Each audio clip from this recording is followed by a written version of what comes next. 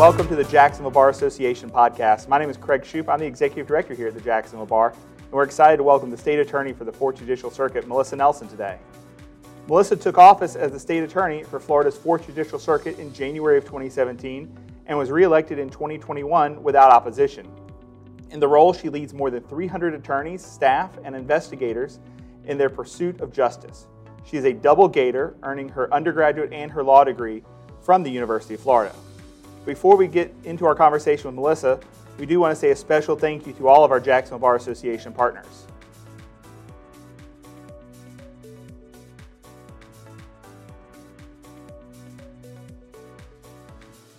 And at this time, we do have a special message from one of our partners.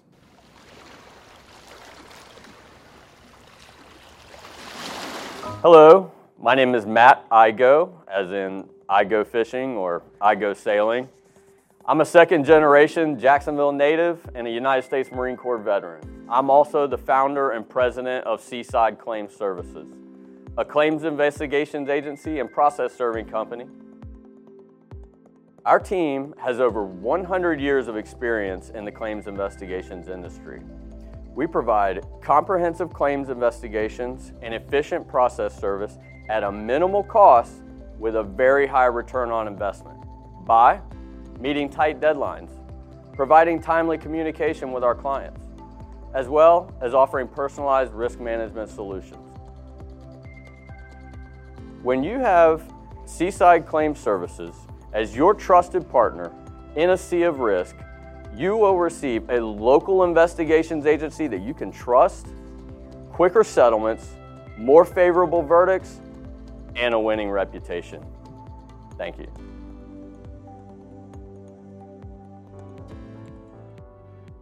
A special thank you to all of our partners of the Jacksonville Bar Association. Well, Melissa, thanks for taking a little bit of time out of your day. We know you're super busy, but we appreciate you coming in and sitting down with us for a little while. Thank you for having me. So tell us a little bit about you and kind of what led you down the path to becoming a lawyer and eventually the state attorney.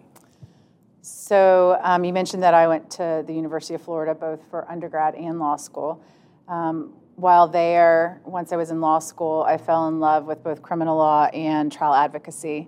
I participated on the trial team there, and we traveled and competed, and I really had a lot of fun doing that. And I had grown up always being interested in criminal mystery. My dad spent his entire career in law enforcement, and I was really intrigued by the cases that he would tell us about.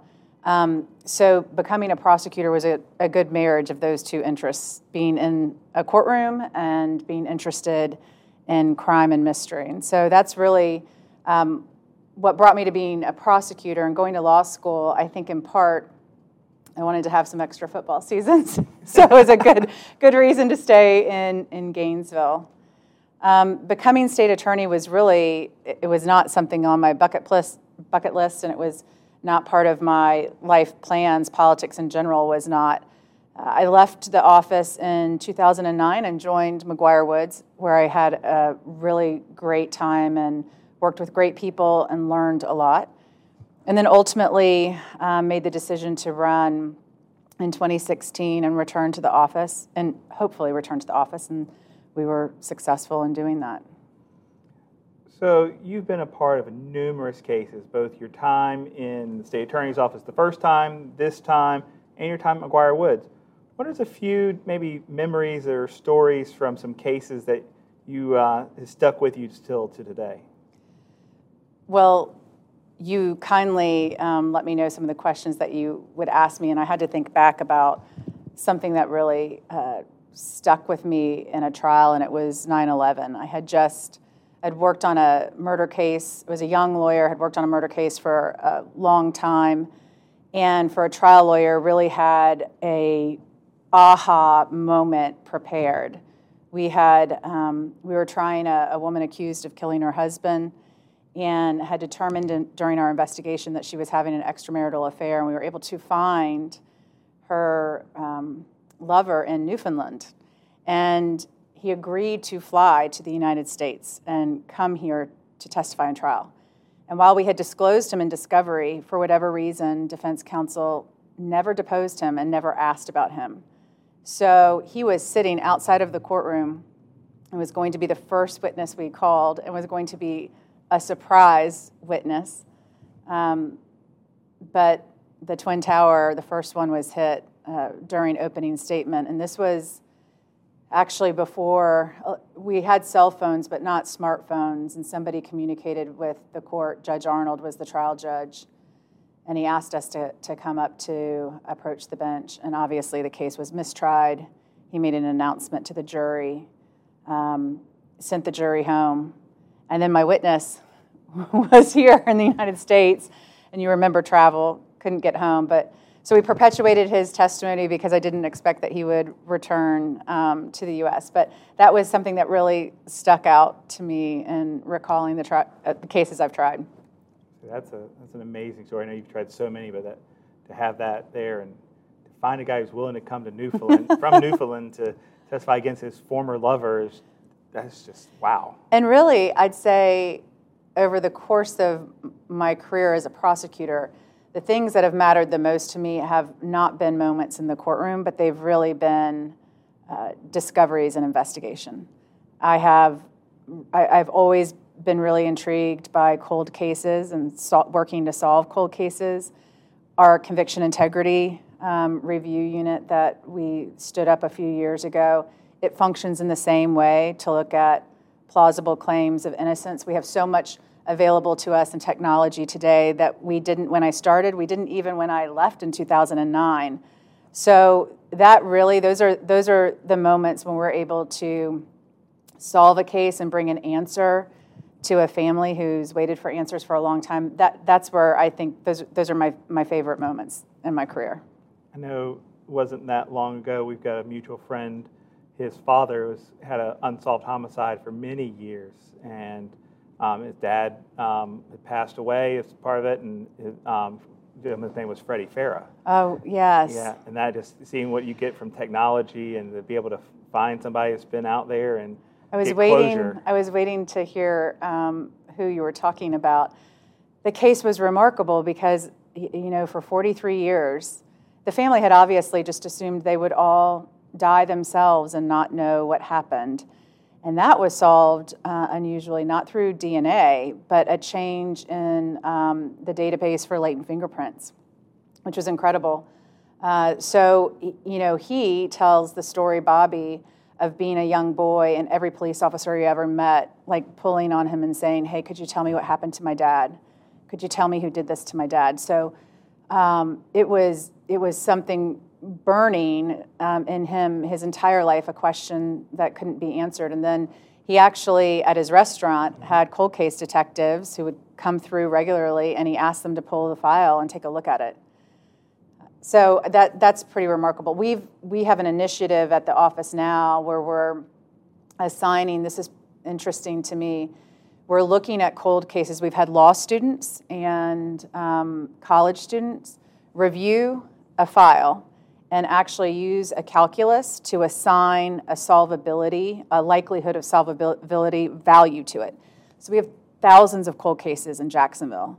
And we do that to prioritize, okay, this has a solvability value that's 75 or above on a scale of 0 to 100. Hey, let's look at this. And the goal is, can we bring it up to today's forensic technology standards? When I left the state attorney's office in 2009, we were not utilizing wearer's DNA. And that's, if I touch you here, I will leave DNA. So if we have a case where a victim's pockets are turned out, that happened before we were utilizing that technology, there may be evidence that just we didn't have the ability to test. So we're assigning a value to these cases, putting them in order and looking at them, and we're hopeful that we'll be able to solve a few, bringing them up to today's standards. It's amazing what technology has done. And genetic genealogy has blown the roof off of everything, because we can have, and we have a cold case like this right now, we can have what we call an unsub, we can have a donor, a suspect, but if his or her DNA is not in our national database, we can't find them. But now through genetic genealogy, we can find their relatives and using traditional genetic genealogy records and all of that, create a family tree and solve cases. Wow. And kind of will lead a little bit into our next question. What are some things you're seeing these new attorneys? You hire a lot of brand new lawyers right out of law school. What do you see that they're not learning in law school that that you really have to teach them? I mean, it sounds like a lot of this technology with the specialty DNA, and what's some stuff you're seeing that you really are imparting on these new young lawyers? So when new lawyers come to our office, it takes some years before they're actually in a specialty division where they get the opportunity to be exposed to that technology. However, our recent goal is to allow even young lawyers, fresh eyes, to look at these cases, provide them the training to understand what this technology is, what's available to them, and then use it. Because I think even being new can be a benefit when you're looking back at cases. But in terms of advice, I would say, I would share something that my dad taught me when I became a lawyer. He wrote me a letter, and I share this with lawyers when we swear them in. Every email you send, every interaction you have, every phone conversation you have, every time you're behind the podium in court is just a moment in the span of your career, but it is building what ultimately will become your reputation. And we're not always perfect in those interactions, but if we keep that in the back of our mind, when you're young, you've got a long road ahead of you in terms of building your reputation. And there'll come a time that maybe you want to become a judge or go into private practice. And when people are thinking about hiring you or appointing you, they're going to vet you. So they're going to talk to your colleagues. And so I really I think that's important advice that you should, and that includes not just, I always say not just when you're behind the podium or talking to opposing counsel, it's how you treat the security staff in your building, the janitorial staff when no one's looking. It's all those things over the course of time create, your reputation. And for better or for worse, that's the one thing that you hold on to no matter what you otherwise might win or lose. What do you think is the real difference about practicing here in the Fourth Circuit versus everywhere else around the state? We're always doing things a little different up here, but what's the big difference, and why do we have so many folks wanting to practice here versus maybe other places? Because it's nice. I mean, first of all, Jacksonville's such a beautiful place. We have the beach and the water and all of the natural resources, but the bench and the bar are just collegial. If any of you are from South Florida, I'm going to speak truth here. When we have criminal cases and our opposing counsel come from different areas, and I'm thinking specifically of South Florida, there's just a completely different tenor of how we work against and with one another. There's a different, and so from what I know from my friends in South Florida, that's the norm. I mean, here it's still a place where I think people show great deference to the bench and hopefully professionalism and deference to one another. And I know one thing, I say maybe other than the efforts the bar does on professionalism, I know you're a member of the Jacks Bar, your chief assistant's a member, a lot of your staff, of your attorneys are members. Why do you think it's important to be part of the local bar?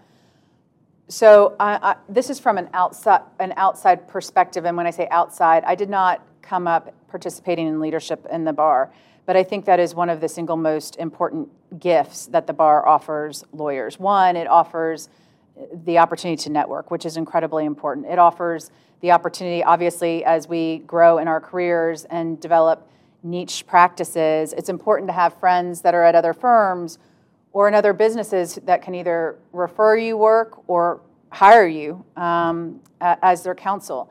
But I would say the leadership opportunities are really significant, especially for young lawyers. And it serves, what I've seen, having served on the JNC for some period of time, the bar seems to serve as a launch pad for people who want to do other things, whether it's run for office, seek an appointment to the bench. But the bar leadership is both unique and just offers a great opportunity to lawyers. So I'll tell you, one of my favorite questions in this whole series is, what are some favorite places you and your family like to have dinner? So when I saw that, my husband is a great cook, and has gotten just better and better as our marriage has gotten longer. And so we all, including all three of my kids, really enjoy his cooking. But when we do go out, we live over in Ortega Forest, and we like to take the boat to high tide. Mm-hmm. I think the food there is great. But as a general rule, we don't go out to eat all that much. So what are some of your favorite things he cooks? Oh my gosh. So he makes excellent Thai food.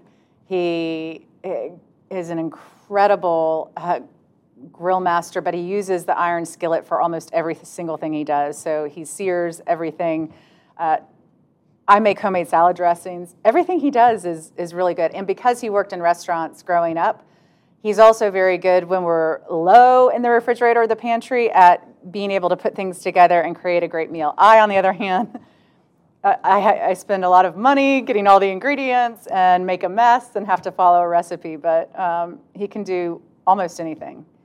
I think that's kind of I think you've really, probably more than anybody, really hit the idea behind this is the idea of how you connect with your family. And that's kind of the idea of seeing that connection of you and your family, having all those dinners together. It sounds just an amazing opportunity for you guys to always stay connected. So breaking bread with our kids is actually the place where we learn about their day, talk, and it's not always perfect. I was laughing this morning. Our family dinner last night blew up with an argument between two of our three, but it really is, the dinner table is the place where we all connect and laugh.